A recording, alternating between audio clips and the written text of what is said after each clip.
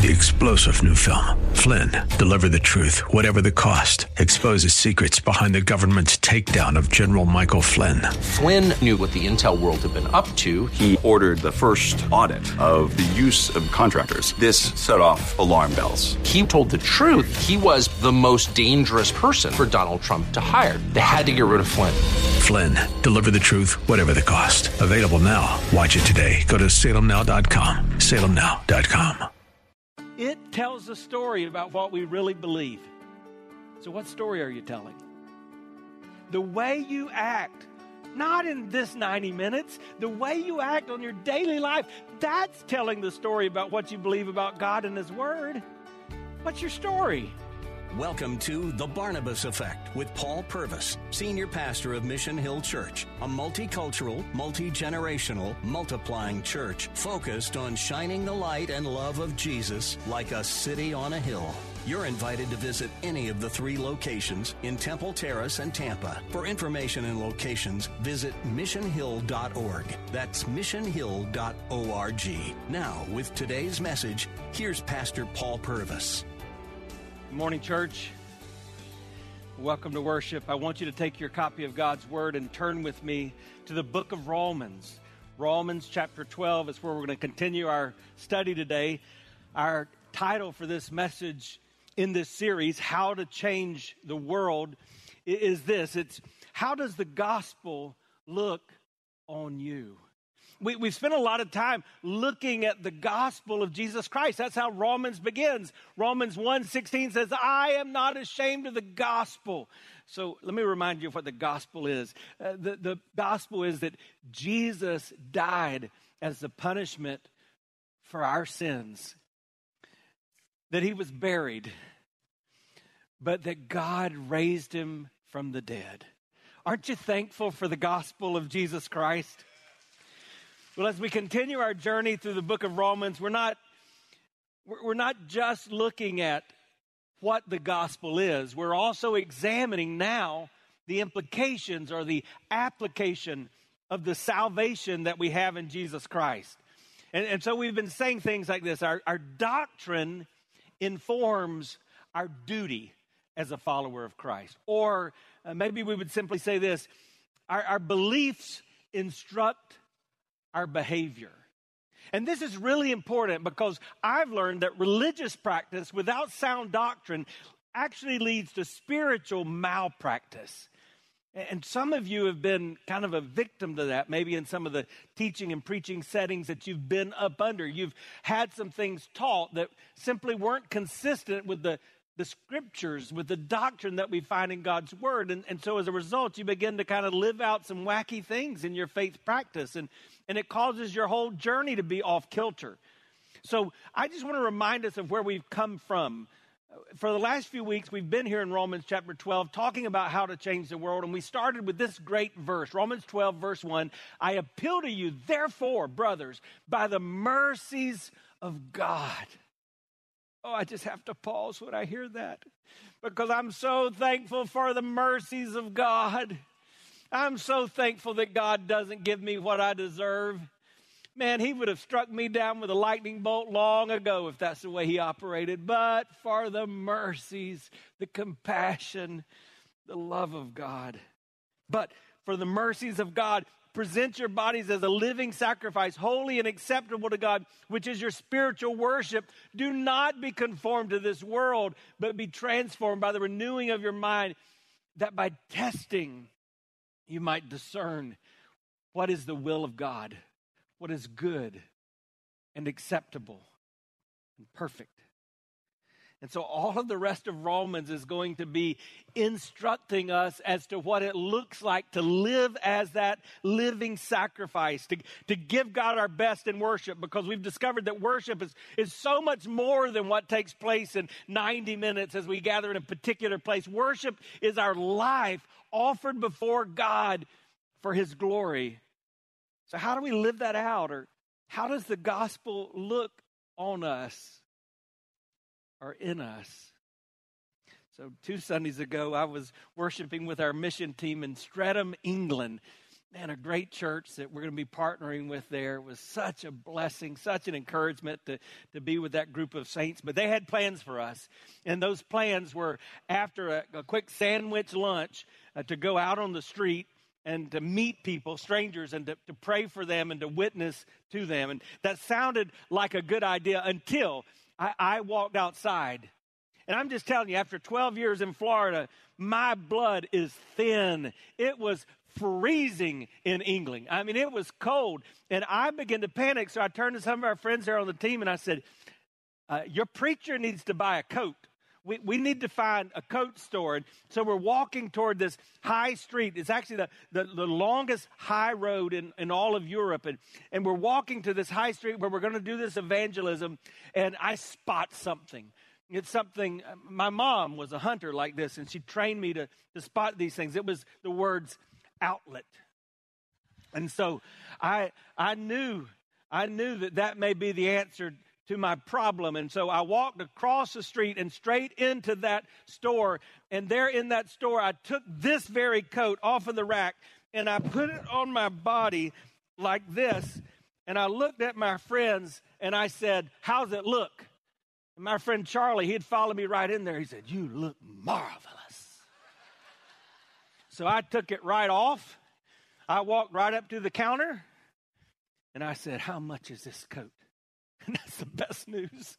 It's the best expenditure I've ever made. That coat was 75% off. I got it for $40. I wore it the whole rest of the trip. It looked good on me. Here's what I've learned. It's the one thing I want you to get from this passage of Scripture. When we present ourselves as a living sacrifice to God, there should be a noticeable difference in how we love others. Thanks to the gospel, we love others as Jesus has loved us.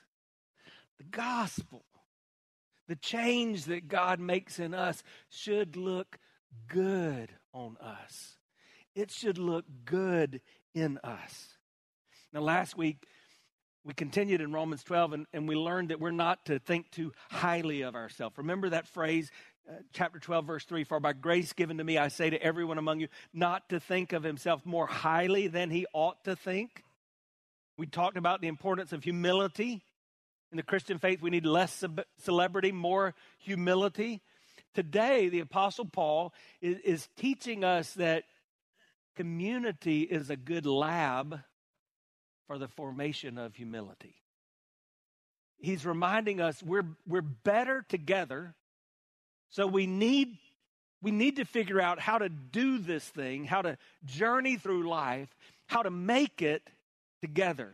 Because better doesn't happen by accident. We constantly have to do what it says in Romans 12:1. We constantly have to go to the altar, put our lives on the altar and say, here I am, a living sacrifice. Renew my mind today so that I'm not conformed to the image of the world, so that I am more transformed into the likeness of Christ. I have to be mindful of that. That's why around our church, you're going to see signs reminding you just of some of the basics all the time. Jesus was asked, what's the most important command? What did he say? Love the Lord your God with all your heart, soul, mind, and strength. Love your neighbor as yourself. So we try to tell you, it really is simple. Love God passionately. Love others intentionally. That's what it's all about. And I try to go deeper. I try to dig a little further into my faith. But I'm telling you, I'm still struggling with those two basic things. I wake up most days and I'm not loving the Lord enough. And I don't love others as much as I should. And so this passage is one of those that really helps us to get into that and see, okay, how is that lived out? How does that look on us? It's one thing to talk about it when you gather in a building. But how does it look when I'm back in the classroom or when I'm in my office or when I'm out on the streets or when I'm hanging out with my friends? How does the gospel look on me? Hi, I'm Paul Purvis, the lead pastor of Mission Hill Church, right here in Tampa Bay. Thanks for taking the time to listen to today's The Barnabas Effect. It's a ministry intended to encourage, equip, and empower you. You may not know this, but this ministry is made possible because of the generosity of listeners like you. We are able to be on the air because listeners like you are gracious and give to this ministry. Would you consider making a gift today? It would be our honor to send you a gift, a resource, as a result of your gift of any size. And you can make that gift by going to missionhill.org and clicking on the banner that says The Barnabas Effect. That will direct you to a simple way that you can give right there online. Thanks again for listening to The Barnabas Effect today. And now we continue with our message. That's what I want us to pray about before we read this next passage of Scripture. So, Father, man, so good to hang out in your presence and to worship you and to pray and to sing and, Lord, now even to read your word and to know that you're not a distant deity that can't be connected with, but that you want to be related to. So here we are. This is Paul. Got a lot of my friends and family here. And we're just saying, speak to us afresh and anew. I need a fresh word from you. Give us in these few minutes that which we need for today, our daily bread. Teach us that new knowledge as we seek to grow in our understanding of who you are and make us more like you. Oh God, nobody here needs another religious service. What a waste of our time if we've come together and we don't walk out different. So let this moment be part of the transformation in our lives. And oh, Father, if there's somebody that doesn't know you, oh God, I beg you that today would be the day of their salvation. So Lord, let my words and my thoughts be pleasing to you. Let them not get in the way of your will. And I ask this in the name of Jesus. Amen. I'm going to read a rather lengthy passage of Scripture, but before I do that, I want to give you a little more context. As we read through the New Testament, it starts with 4 Gospels. These are 4 gospel writers inspired by the Holy Spirit of God that are telling us of the events of the life of Jesus. And then we've got this series of letters. Sometimes if you grew up in church, you heard them called the epistles, and that's kind of confusing because you think, what are the epistles? Are they the wives of the apostles? I don't know. But they're letters that were written by these men of God, inspired by the Holy Spirit of God. And most of them in the New Testament were written by a guy named, you know his name? Paul. I like that name. They're written by the Apostle Paul, and Romans is one of those. So it to us is a very consequential, large book in the Bible, but it's important you think of it actually as a letter. So it was a letter to a group of people, a letter specifically to a church in a specific city named Rome.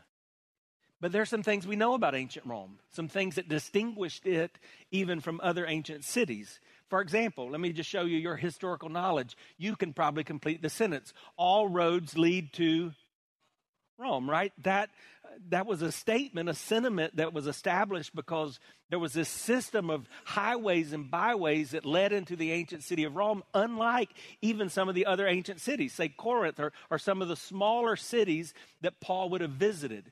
So long before Al Gore invented the internet, there was this web of roads that led into ancient Rome. And that meant the church at Rome was diverse because people came from everywhere.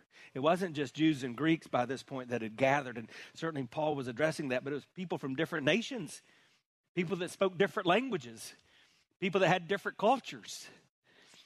And that's why I love Romans, because it reminds me of Mission Hill. Do you know that every time we gather on a weekend, there are about 70 different nations that are represented when we come together? People are listening to this message in Creole, and they're listening to this in Chinese, and they're listening to this in Spanish, and then some are just trying to understand what in the world I'm saying in my Southern English. And so we've come together from around the world in these different cultures, and we have the same purpose. But guess what? We don't just look different. We are different. And whoever came up with the idea that birds of a feather flock together, they knew what they were talking about. And birds that are different, man, they just begin to peck at one another after a while.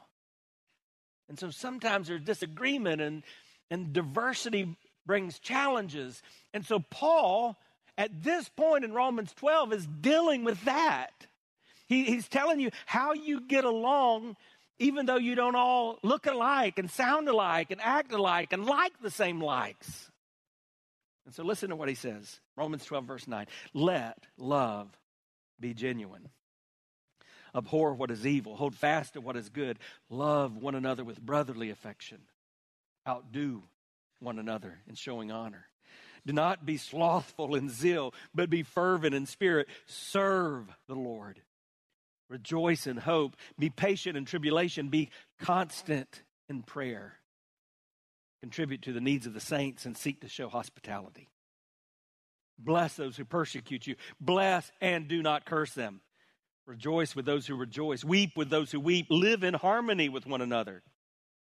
Do not be haughty, but associate with the lowly. Never be wise in your own sight.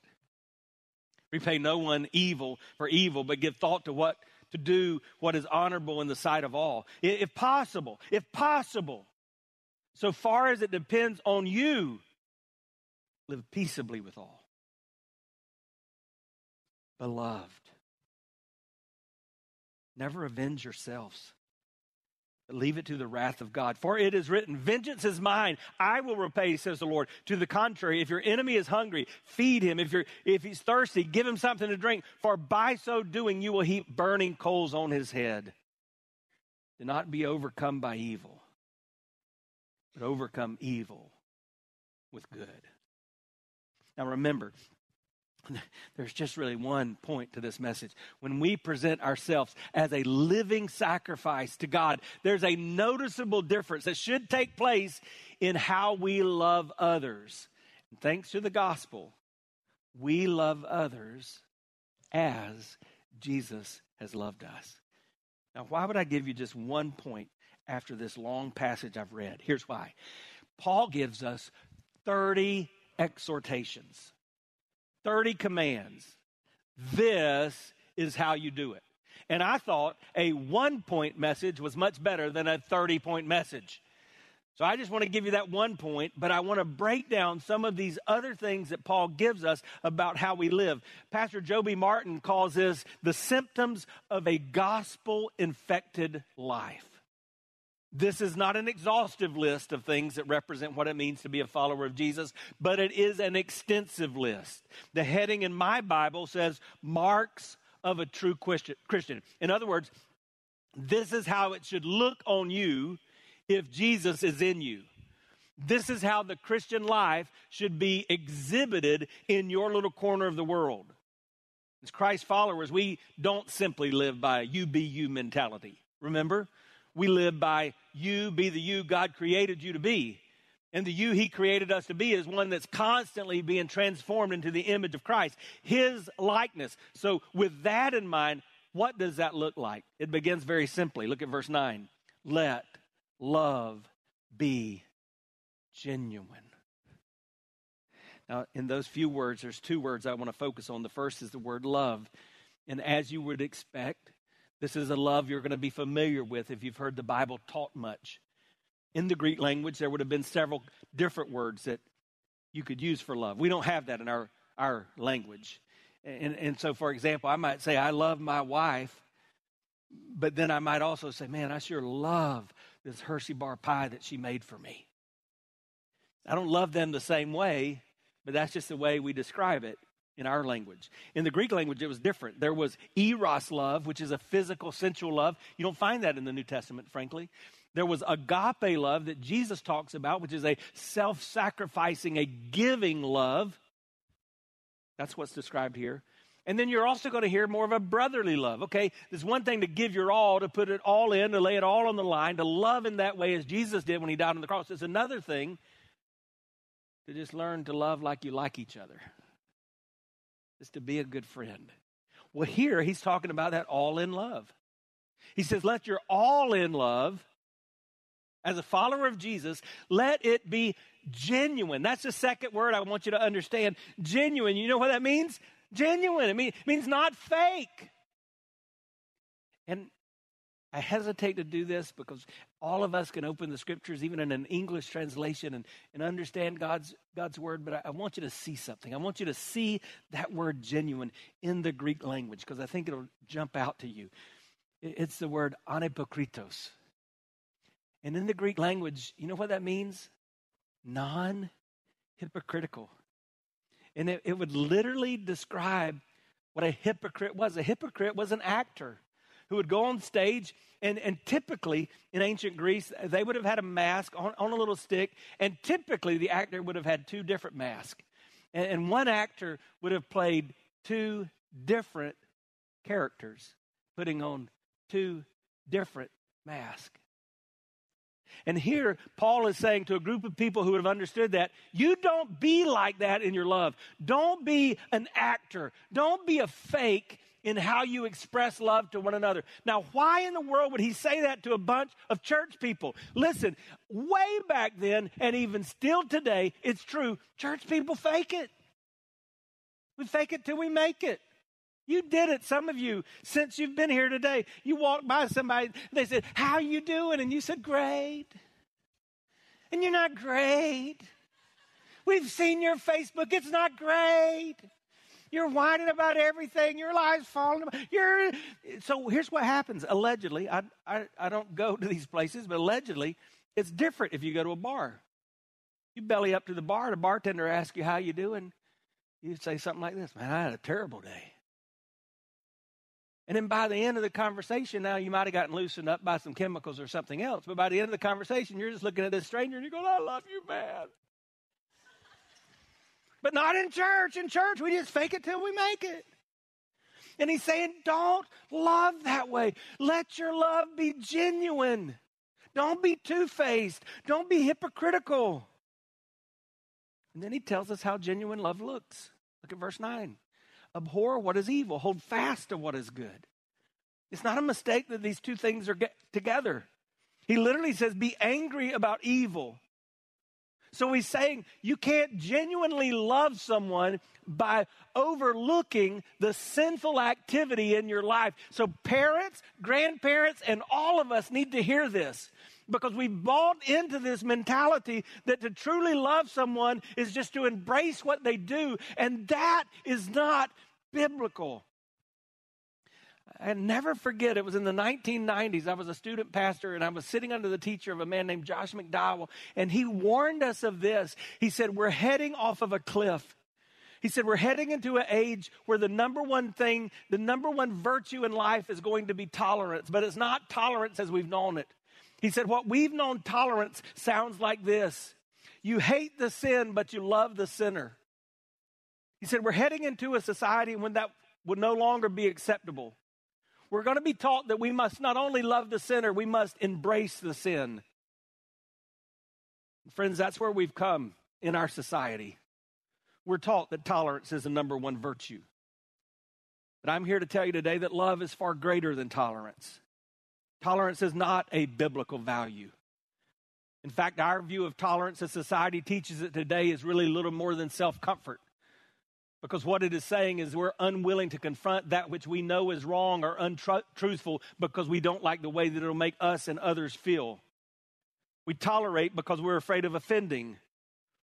And yet Scripture teaches that we stand for truth and we love in such a way with truth that we risk losing the friendship because we love the friend. I want you to understand something scripturally. If the gospel is being lived out in me, it's necessarily true that I can't love you and simultaneously let you harm yourself without me caring about it.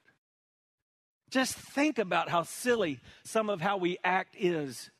We allow people to walk through what we know are harmful life decisions. And yet out of what we call is love, we stop warning them about the danger of their direction. You know that our daughter was born blind. She does amazing. She's an incredible young lady. But there are dangers she does not see. And as a father, how foolish and how evil it would be of me if I let her walk into danger without warning her of that danger in her life. You've been listening to The Barnabas Effect with Pastor Paul Purvis. The Barnabas Effect is here to provide listeners like you with biblical truth and spiritual encouragement. But it can't be done without your financial support. Go to missionhill.org and click on the Give tab. Your financial support helps us reach those seeking truth about God and themselves. Thank you for giving at missionhill.org. Be encouraged by The Barnabas Effect with Pastor Paul Purvis. Weekday mornings at 9, here on Faith Talk Tampa.